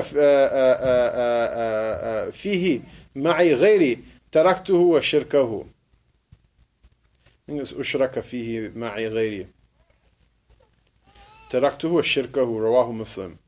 Abu Hurairah radiallahu anhu narrates a hadith Qudsi that he heard the Messenger of Allah sallallahu alayhi wasallam say, Allah Most High said, I am the partner that's in least need for partnership. So whoever does a deed for me, whoever does a deed in which they intended it to be for me and for someone else at the same time, I leave that share to whoever else they intended it for. Meaning, if a person does something like, I'm doing it for the sake of Allah, and also there's, mashallah, sister so-and-so in the sister section that, I kind of want to impress and this and that. Allah Ta'ala says, look, if you enter me into a partnership that I have to share something with somebody, I don't need to share anything with anyone. Anything that somebody gives me a piece of it and gives someone else a piece of it, I just say I give my share back to the other people that you did it for, and I leave that deed completely. Which is another way of expressing the same concept that Allah Ta'ala is pure and He doesn't accept anything other than that which is pure. So, ana aghna shuraka yani shirk, it should be very scary for a person that any part, even if it's 99% for the sake of Allah Ta'ala and 1% in order to impress the brothers because the masjid election is coming up or whatever, 100 other reasons that are there, because I want to be accepted by the people at work or whatever, all of those things, Allah Subhanahu wa Ta'ala will abandon that deed. He will not accept it. And this is very important. A person has to understand. This is one of the things that our ulama drilled into us, our mashayikh, when we were studying. And I see it's like almost rarely, if not almost never mentioned over here, which is you can do a deed. It's difficult enough to do a deed correctly. If you did it incorrectly, you should assume it's going to be rejected. If you prayed without wudu, rejected. If you prayed like one rak'ah too short, you prayed three rak'ahs for zuhr instead of 4, you can assume it's going to be rejected. There's no real need to think about it. However, just because you did something the right way, doesn't mean it's going to be accepted. Allah Ta'ala gets to choose who He accepts from. إِنَّمَا يَتَقَبَّلُ اللَّهُ مِنَ الْمُتَّقِينَ. Allah Ta'ala doesn't accept from anyone other than the one that fears them. So a person should constantly be afraid, does Allah Ta'ala accept this or does He not accept it? And He also tells the reasons for why things are not accepted, and one of them is what? To do something for the sake of anyone other than Allah Subhanahu wa Ta'ala. Now the genius thing of the Prophet Sallallahu Alaihi Wasallam is what? Is that what was he doing for 23 years? They conquered barely anything. They conquered just the backwoods of the Arabian Peninsula. Even that, almost all of it rebelled once Rasulullah ﷺ passed away. What did he do for all that time? That Omar and Uthman radiallahu anhuma conquered more territory. Abu Bakr conquered more territory than him. What did he do? He prepared that Abu Bakr and Uthman and Omar, because conquering territory is easy. Preparing human being is very difficult. And the person who can do small deeds with purity and ikhlas, for them to do big deeds is easy. It's an easy jump, to jump from doing small deeds with ikhlas, to doing big deeds with ikhlas. But the person who cannot do something small with ikhlas, they can do big things also, but not with ikhlas. To teach them to do anything with ikhlas is very difficult. What does ikhlas mean? It means sincerity, but it literally means to make something pure. So these ahadith are very explicit, very clear, that the prophetic methodology requires teaching somebody to do something with the purity of intention first, And if it looks big or small to other people, to heck with them. If you can learn to do something simple like pray 4 rak'ahs without thinking about anyone other than Allah for the 4 minutes it takes you to pray those 4 rak'ahs, if you can do it, good for you. Make dua for me. It's difficult for me. If you can teach someone to do that, then that person, to teach them how to take over the world and run a government, out of the fear of Allah Ta'ala and not being greedy, is easier than finding someone who has taken over the world already and teaching them how to pray 4 rak'ahs with ikhlas. The prophetic methodology puts the purity, the training of purity in a person's intention first. And then afterward, you let them rip on the world. That's fine. Alhamdulillah, mashallah. They'll do good things. They'll do great things. They'll do great things, but you have to get to that point. And that's the difficult part. That's the amazing part that proves that the deen is from revelation and not from this world. Because people of this world, they not only aren't able to do things with ikhlas, they don't even know what the point of ikhlas is. Yes? What about for someone who does certain ibadah with the hope or a secondary goal to inspire someone else that's watching him to also do something? For example, a father. Maybe the father doesn't... Yeah, you do things for a good example. Mm-hmm. Like I said, diversify your investments. It's possible that a person may do something, and even the showing off is for the sake of Allah Ta'ala because they want their children to, have good deen. Mm-hmm. But it's like high risk, high reward. Go ahead and do it, but don't assume that it's going to count, because there's very few human beings that are able to be immune to their own nafs, getting in at the last minute and being like, look, my kid thinks I'm pious, right? So do it, don't stop, but do something else on the side in order to hedge against if those deeds fail you on the Day of Judgment.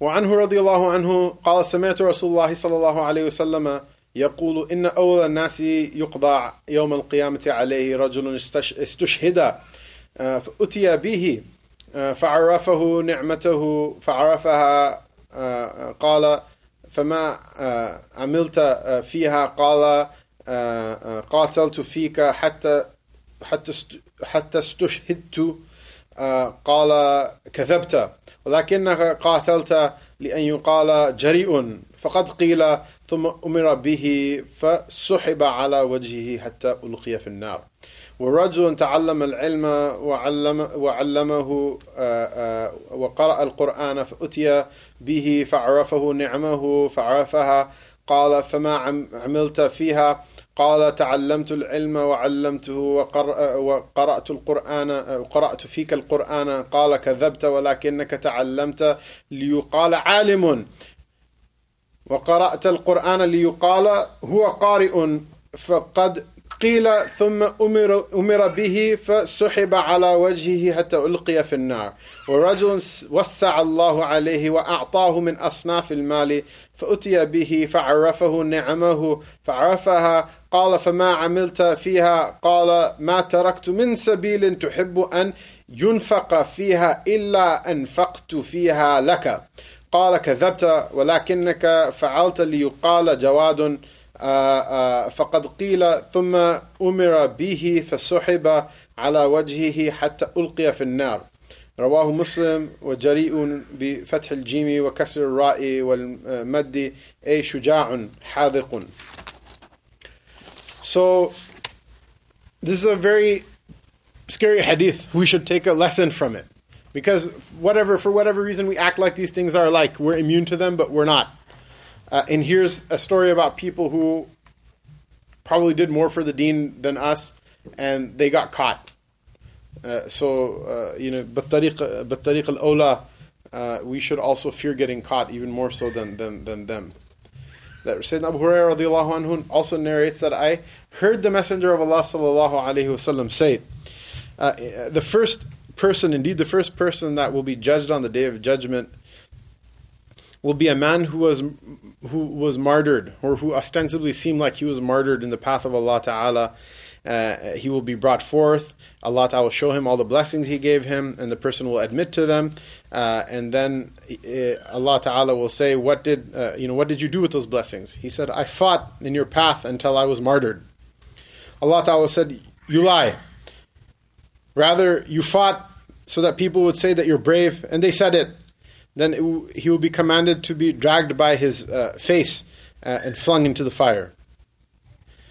And a man, then, the next person who will be judged on the Day of Judgment, will be a person who learned knowledge and taught it and recited the Quran. And he will be brought and he will be shown his blessings that Allah gave him, and he will acknowledge them. And then Allah Ta'ala will say, what did you do with these blessings? And he'll say, I learned knowledge and I taught it, and I read for your sake the Quran. I recited for your sake the Quran. Allah Ta'ala will say, you lie. Rather, you learned so that it would be said about you that you're a scholar, you're an alim. And you recited the Quran so that it would be said you're a Quran reciter, you're a qari. And it has been said about you, meaning you got what you wanted already. Then it will be commanded that that person be dragged on his face and flung into the fire.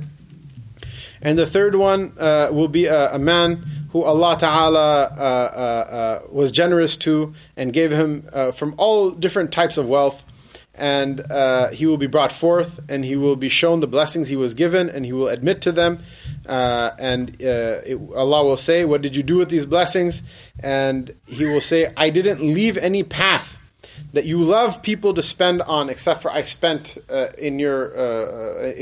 spent on that path for your sake. And Allah will say, you lie. Rather, you spent so that people will say that this person is an extremely generous person. The Sakhi is the person, if you ask him, he's the generous one. If you ask him, he gives. The Jawad is the one that he gives even without being asked. That people would say that you're the superlative example of generosity. And people said it about you, then it will be commanded that that person be dragged by their face and flung into the fire. This is like scary stuff. Very few, if any of us, will ever be martyr in the path of Allah subhanahu wa ta'ala. Very few of us will ever have that much money, much less spend it in the path of Allah ta'ala. Very few of us will have any knowledge, or much less this level of knowledge, that the people will know that person amongst the qawm to be a master, a reciter of the Quran, and a master of scholarship. So if those people can go wrong with it, people like us, it can go very wrong. It can go very wrong. The person who thinks that it's not going to go wrong, they're the ones that it goes wrong for. The person who constantly is afraid of it going wrong, they're the ones that have a chance of being saved. Allah Ta'ala save us all. I apologize, we're going on long. We're going 2 hours without a break. But, after that, then you can go home and, inshallah, we'll be done with the day. So, inshallah, have a little bit more patience. And we'll get through as much as we can. And whatever we don't get to, mashallah, Mufti Muntasir so generously volunteered to, mashallah, to finish the book with you all. Tahrim al-Hasad, the prohibition of envy. وهو تمني زوال النعمة عن صاحبها. I think this is a typo. It should be a fatha or a kasra, anything but a dhamma.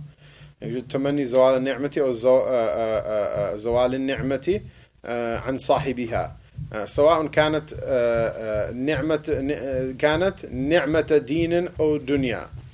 That hasad, the definition of envy for the purposes of the Shara is to wish for someone who has a blessing to lose it, whether that blessing is a blessing of the deen or a blessing of the dunya. So for example, if someone else has something nice and you're like, oh, that's cool, I wish I had one too, it's not so bad. I mean, it might not be a sin at all, in fact. But the idea that you're like, that person doesn't deserve it, you feel bad that someone else got something, it makes you angry or burn inside, that's really bad. That's not good. If you wish to have it as well, it's probably better not to. Why? Because Allah gives everyone exactly what they need. And He chooses the best for a person as long as that person has iman. We won't say chooses best, but He chooses good for everyone as long as that person has iman. Person should always ask Allah for what's best and let Him decide. Whatever His decision is, you should revere His decision more than you revere your own.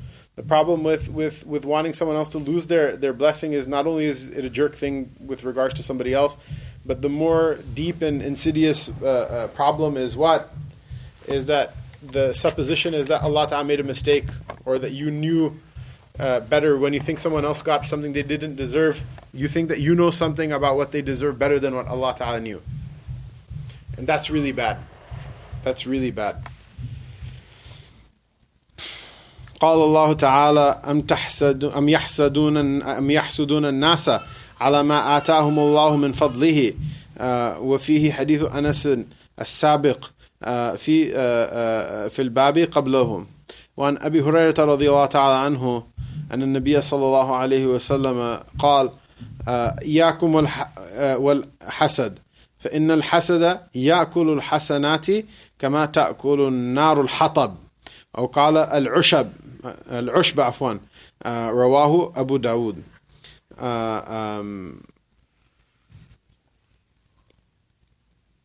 The translation here is wrong. It should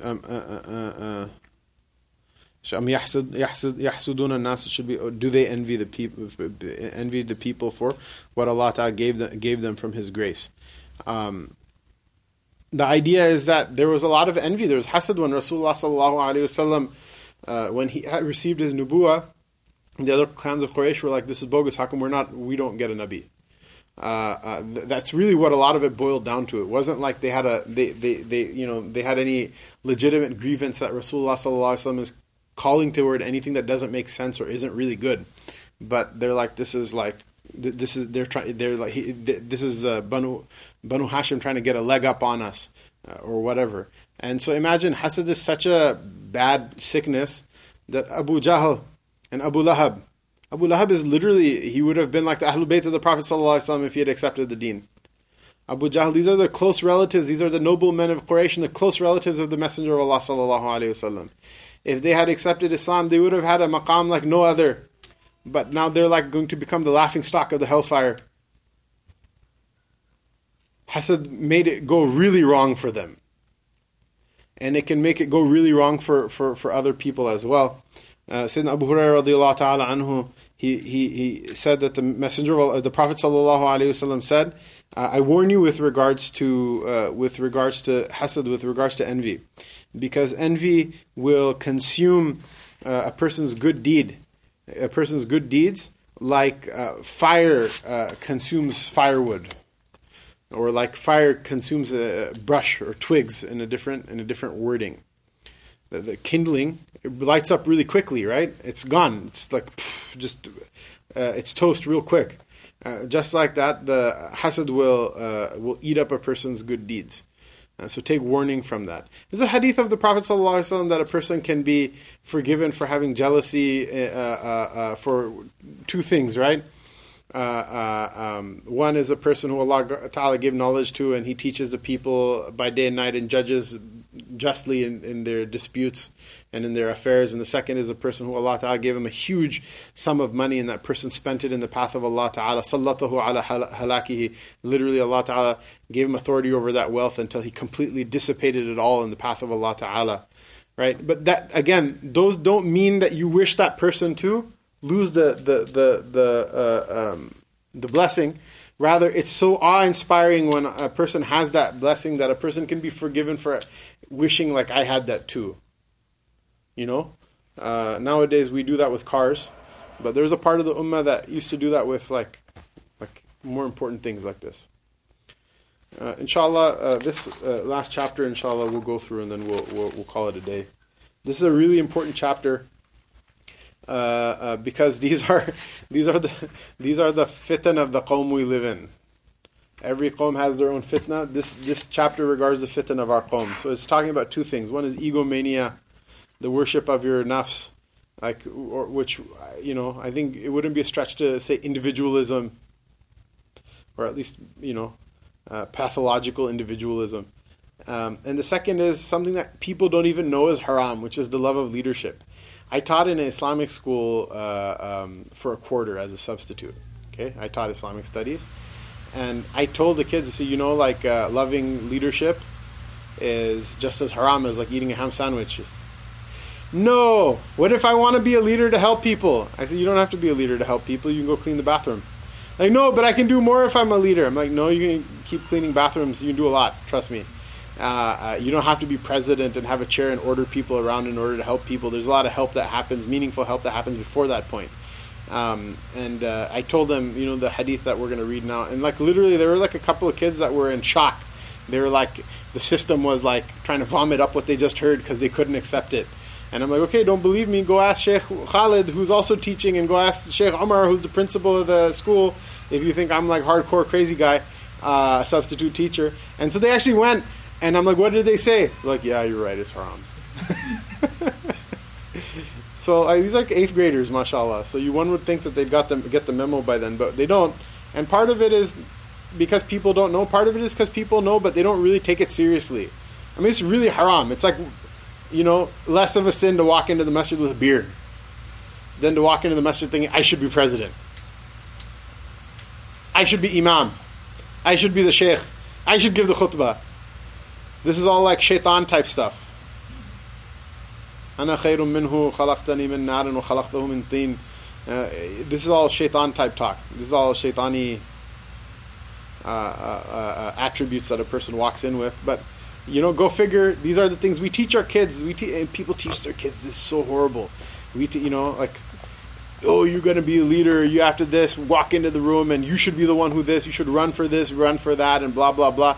And look, there is something praiseworthy, like Sayyidina Yusuf alayhi salam.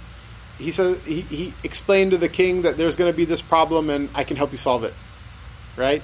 But there's a difference between that and walking in the room and thinking you're better than other people. You have it innate. Like offering to help is different than feeling you have an innate superiority in front of other people. Sidi Ahmad Rifa'i, who was one of the great mashayikh of Tasawwuf, he said this, and Maulana Ashraf Ali Thanwi really was impressed with this saying of his. He said in his gathering majlis, probably hundreds of people are there. He said that I would be raised on the day of judgment with Fir'aun and Haman. I would be raised on the day of judgment with Fir'aun and Haman if I felt in my heart that I was better than anyone in this room. Those are strong words. If I were you, I wouldn't say them. I definitely wouldn't have. But those are people, these are genuine states that passed over their heart because of the bitter and difficult struggles that they did in order to engender these qualities inside of themselves. A person shouldn't look at another person and think that they're better than them. It's a complete sickness. And the idea that you're so much better that you have the right to be some sort of leader because that's like completely and totally 100% bogus. And it's a sign that something's very wrong. And it's very haram.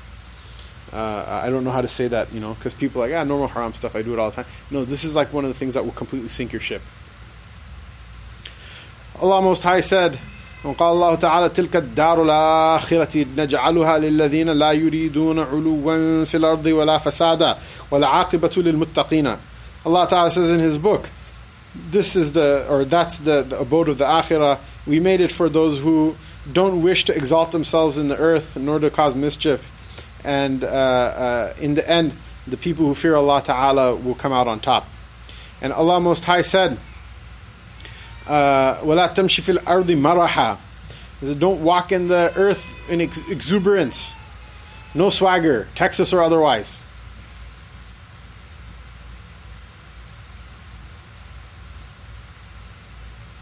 Rather, Rasulullah sallallahu alaihi wasallam used to walk very humbly. His walk was very functional, sallallahu alaihi wasallam, because the people in Jahiliyyah used to walk like you're a big man, in order to be seen. Whereas Rasulullah sallallahu alaihi wasallam, his head was tilted forward and his gait was tilted forward, and he would walk really fast as if he's walking downhill wherever he walked, because he knew where he was going, so he got there quickly. Whereas if you're just along for the ride, there's no real point to what you're doing, then then you're just showing off. So don't walk in the earth in exuberance. And Allah Most High said, وَلَا تُسَعِرْ خَدَّكَ لِلنَّاسِ وَلَا تَمْشِ فِي الْأَرْضِ مَرَحًا إِنَّ اللَّهَ لَا يُحِبُّ كُلَّ مُخْتَالٍ فَخُورٍ. وَمَعْنَى تُسَعِرْ خَدَّكَ لِلنَّاسِ أي تُمِيلُهُ وتعرض به عن الناس تكبرا عليهم والمرح التبختر. He says, don't raise your face with contempt for others, nor romp about in the earth in exuberance. Verily Allah loves not those who are conceited and vain. Meaning what? Meaning thinking you're better than other people. These people are boaters, and these people are kafirs, and these people are fusaq, and these people are stupid, and these people are uneducated, and these people are tacky, and these people are not fashionable, and these people are this, and those people are that, and these people are, of a different race, and these people are immigrants, and these people are God knows what, right? People have all of these weird things they put in their stories they tell themselves and things that they put inside of their head. It's the same thing that Shaitan and Iblis put inside of his head when he saw Sayyidina Adam alayhi salam. And that was a big mistake. It cost him everlasting life. He's going to go to the hellfire for it forever. So don't make the same mistake. Because the happy one is the one who learns a lesson from other people's misfortunes. And Allah Ta'ala said in His book, إن قارون كان من قوم موسى فبغى عليهم وآتيناه من الكنوز ما إن مفاتحه لتنوء بالعصبة أولي قوة إذ قال له قومه لا تفرح إن الله لا يحب الفرحين وابتغ فيما آتاك الله الدار الآخرة ولا تنس نصيبك من الدنيا وأحسن كما أحسن الله إليك ولا تبغي الفساد في الأرض إن الله لا يحب المفسدين قال إنما أوتيته على علم عندي أولم يعلم أن الله قد أهلك من قبله من القرون من هو أشد منه قوة وأكثر جمعا ولا يسأل عن ذنوبهم المجرمون فخرج على قومه في زينته قال الذين يريدون الحياة الدنيا يا ليت لنا مثل ما أوتي قارون إنه لذو حظ عظيم وقال الذين أوتوا العلم ويلكم ثواب الله خير لمن آمن وعمل صالحا ولا يلقاها إلا الصابرون فخسفنا به وبداره الأرض. So this is the story of one of the classical villains of the Book of Allah Ta'ala. Qarun, who was not Egyptian, he was from Banu Israel, and he was a man of knowledge, and he was a man of power and strength. Verily, Qarun was from the people of Musa, and he committed excesses against them. We gave him such treasure that just lifting the keys of it strained the mighty. Musa said to his people, do not rejoice pointlessly at the sight of his wealth, because Allah Ta'ala does not love those who rejoice so. And seek out that which Allah has prepared for you in the abode of the hereafter, and forget not your portion of this world. By the way, this seek out what Allah Ta'ala appointed for you in the hereafter, and don't forget your portion of this world. People, tahrifan, one thing is to change the Quran and its words. It's protected from that. Someone will try, they'll fail. People, another tahrif they do is to try to change the meaning of the same words. They say, see, look, Allah Ta'ala says in His book, seek what Allah Ta'ala has prepared for you from the akhirah, but don't forget your portion of this world, meaning work for both of them. No, actually, the tafsir of this, don't forget your portion of this world is what? Your kafan. That's the only part of this world you're going to take with you into the grave. This is a misunderstanding people promote. Tell me the hadith of the Prophet ﷺ is that one of the Sahaba radiallahu anhum in the battle of Uhud, he's sitting eating a bunch of dates and he says, Ya Rasulullah, what will I receive if I die in the path of Allah Ta'ala? He says, you'll go straight to Jannah. He says, really? He says, yeah. And he didn't even finish eating the bunch of dates that he was eating. He ran into battle and he was shaheed fi sabilillah. Tell me what type of balance was he making? There are so many examples and instances of the Sahaba radiallahu anhum completely putting their akhirah over their dunya. Sayyidina Abdullah bin Mas'ud radiallahu ta'ala anhu, he refused to take a pension from the state. Even though he was one of the veterans of the Battle of the Badr, the highest pay grade in the caliphate during the time of Sayyidina Umar radiallahu anhu, he refused to take a pension from the state because he said, I did everything for the sake of Allah Ta'ala, I don't want to receive any reward for it. And there wouldn't have been any aib or stain on his honor had he taken it. The other Sahaba radiallahu anhum were taking it. They said, just sign your name in the diwan, in the exchequer. Don't take your pension, but after you die, at least your daughters can take the money and live off of it. So why should they take the money out and live off of it? I already taught them the Surah Al-Waqi'ah. Rasulullah sallallahu alaihi wasallam said, whoever recites the Surah Al-Waqi'ah daily, Allah Ta'ala will protect them from poverty. He said, I already taught them the Surah Al-Waqi'ah. Why do I need to sign up a pension for them? That doesn't make sense. You say, no, Abdullah bin Mas'ud, you're being an extremist. Don't you know the Quran says, وَلَا تَنْسَ نَصِيبَكَ مِنَ الدُّنْيَا? But that's not the meaning of it. The meaning of لَا تَنْسَ نَصِيبَكَ مِنَ الدُّنْيَا is take as much as you want or as little as you want. The only thing you're going to keep with you in your grave is what? The shroud that you're buried in. So Sayyidina Musa is reminding his qawm, he says, seek that what Allah Ta'ala has prepared for you in the abode of the hereafter. And don't forget what your portion of this world is, that nothing of it will come with you except for your shroud. And وَأَحْسِن كَمَا أَحْسَنَ اللَّهُ إِلَيْكَ, and be good to others as they were good to you. And do not make mischief in the land, for verily Allah loves not mischief makers. Qarun said, I wasn't given this treasure except for due to the knowledge I have. Again, it's a very shaitan-like thing to say. Does he not know that Allah had created the generations who came before him, who were more severe in their might and greater in their amassing of wealth, and that those criminals were not even asked about their sins before being wiped out? So he went out in front of his people in all of his beauty. This is the thing, people, we see that. We see people who are wealthy, or we see people who have a very show-offy mansab, and we're like, we're so impressed with that. We're so impressed with that. The person who's silently working with sincerity, we're like, oh, this person's miskeen, faqir person, who would want to be like that? But we get real impressed by, oh, look, mashallah, such and such people is, he's a hafiz and he drives a Mercedes Benz, right? You don't care about the hifz, you just care about the Benz. Right? It's like, okay, 95% of it is that you're impressed with their wealth, and oh yeah, he did hifz too, that's pretty cool, mashallah. Right? So he said, he went out in front of his people in all of his beauty. Those who desired the life of this world marveled. Would that we had the likes of what Qarun was given. Indeed, he has been allotted a great portion. Those who were given true knowledge said to them, woe unto you, the reward of Allah is better for he who believes and works righteousness. None shall receive it other than the patient. And then one day we caused the earth to swallow him up in his house with him. And so those people who yesterday were like, oh, look how amazing this Qarun is, they said what? They said woe be unto you. Had it not been for the favor of Allah Ta'ala and the grace of Allah Ta'ala, we would have also been swallowed up into the earth. Woe be unto you, Allah Ta'ala doesn't give success to the people of dhulm, to the people of transgression. So don't mistake, that takabbur and that arrogance and that thinking of being that one is better than other people and that they deserve leadership. Don't think that just because someone has knowledge or whatever, that they can sustain having that feeling as well, except for that feeling is not going to destroy all the good things that they have. Even they do have good things. It comes in the athar that shaitan, there wasn't a hand's breadth worth of space in the heavens, except for he had made sajda to Allah subhanahu wa ta'ala in it. His knowledge was such, his knowledge of Allah ta'ala was more perfect than yours and mine. But it didn't help him. This one fault inside of him consumed all of those other good things that he had and destroyed them.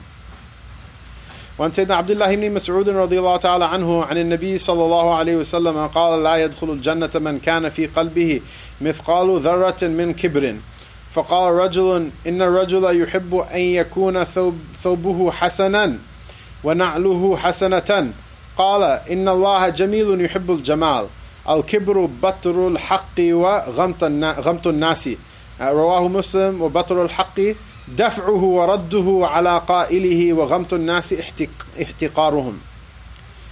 So we have these 4 hadiths left and we're out of time. Does anyone have an objection if we just finish these 4 hadiths and finish this bab inshallah before going? It's okay if you raise your hand, I'll just end the class. I'm not going to browbeat you or harass you or accuse you of having a disease of the heart or anything. Inshallah. That Sayyidina Abdullah bin Mas'ud radiallahu anhu, he narrates, this is a hadith, you should circle it. This is like one of the qawa'id of deen. This is one of the foundations of deen, this hadith is. That the Messenger of Allah sallallahu alayhi wasallam said, No one will enter Jannah who has even a small grain worth of weight, a mustard seed worth of weight of arrogance inside of his heart. It's really small. A man said, Ya Rasulullah, what do you say about a man who loves to wear beautiful clothes and loves that his shoes be beautiful? Rasulullah sallallahu alaihi wasallam said, Allah Ta'ala is beautiful and He loves beauty.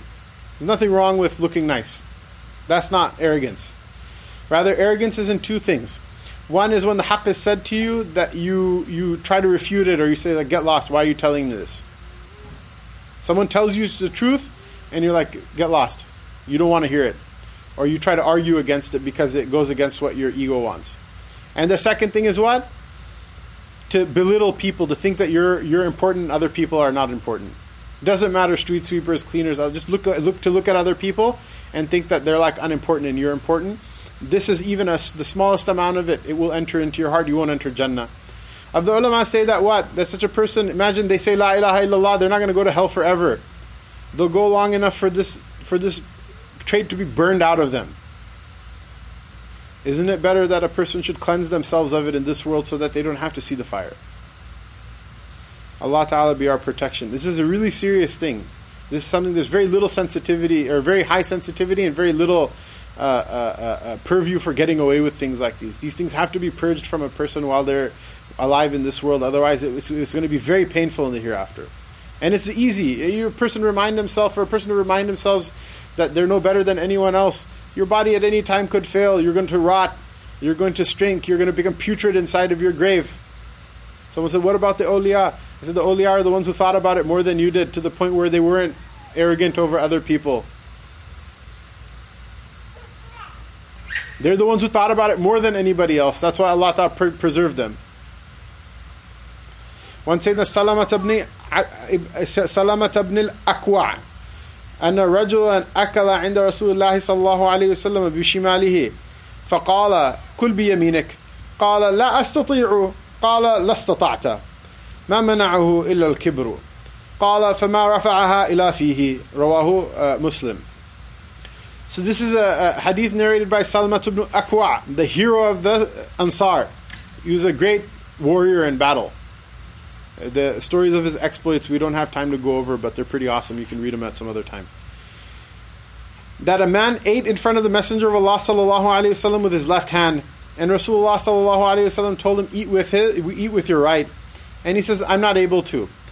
But he didn't say that except for because he didn't want to listen to what the Messenger of Allah sallallahu alaihi wasallam was saying, and he didn't take it seriously. Just out of arrogance, he's like, I can't use my right hand.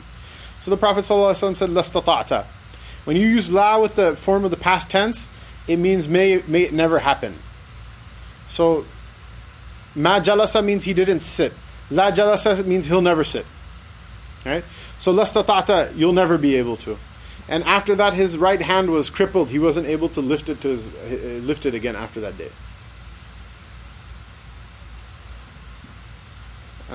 Why? Because he didn't say that to the Messenger of Allah sallallahu alaihi wasallam except for out of arrogance. When Abi Sa'id al-Khudri radiyallahu ta'ala anhu قال احتجت الجنة والنار فقالت النار في الجبارون والمتكبرون وقالت الجنة في ضعفاء الناس ومساكينهم فقضى الله بينهما إنك الجنة رحمتي أرحم بك من شاء وإنك النار عذابي أعذب بك من شاء ولكليكما علي ملؤها رواه Muslim. Sayyidina Abu Sa'id al-Khudri narrates a very interesting hadith that the Jannah and Jahannam will get into an argument. And Jahannam will say, in me are the tyrants and all the big shots. Meaning what? All the people in yours like little beggars and like the nobodies. And Jahannam will say all the big shots and the tyrants, they're powerful people, they're all here. And so Allah Ta'ala will settle their disputes. So Jannah will say, with me is only the weak and the indigent. So Allah Ta'ala will settle their argument, and He will say to Jannah, indeed you are Jannah, you are my mercy, I have mercy upon whoever I will through you. And he says to the fire, you are my torment, and I torment through you whoever I will. And both of you can expect from me to be filled up by me. So the idea is what? Being a big shot. Obviously there'll be powerful people and important people in Jannah as well. Sulaiman alayhi salam, Dawud alayhi salam, they're kings. But generally the big shots will be where? In the smoking section. Right? So don't just look at being a big shot and think, oh, that's amazing.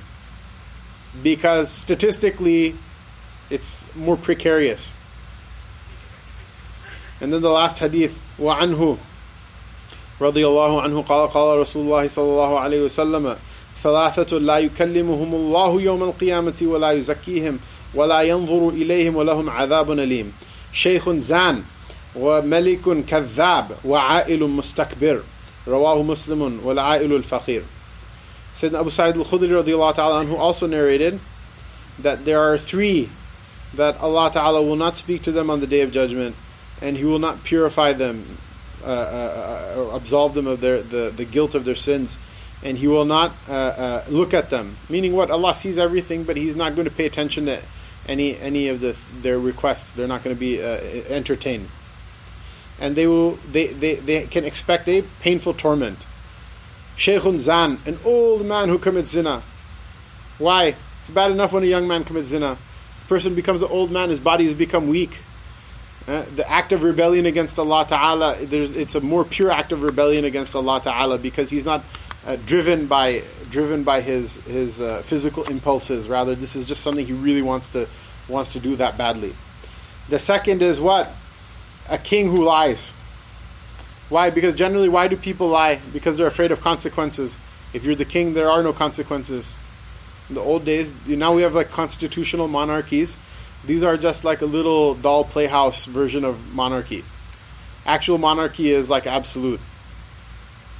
You do what you want. There's no court that if the judge tries to rule against you, cut his head off and fling it over the palace wall, and the next judge probably won't say anything to you. So if a person still lies, it's a very pure act of rebellion.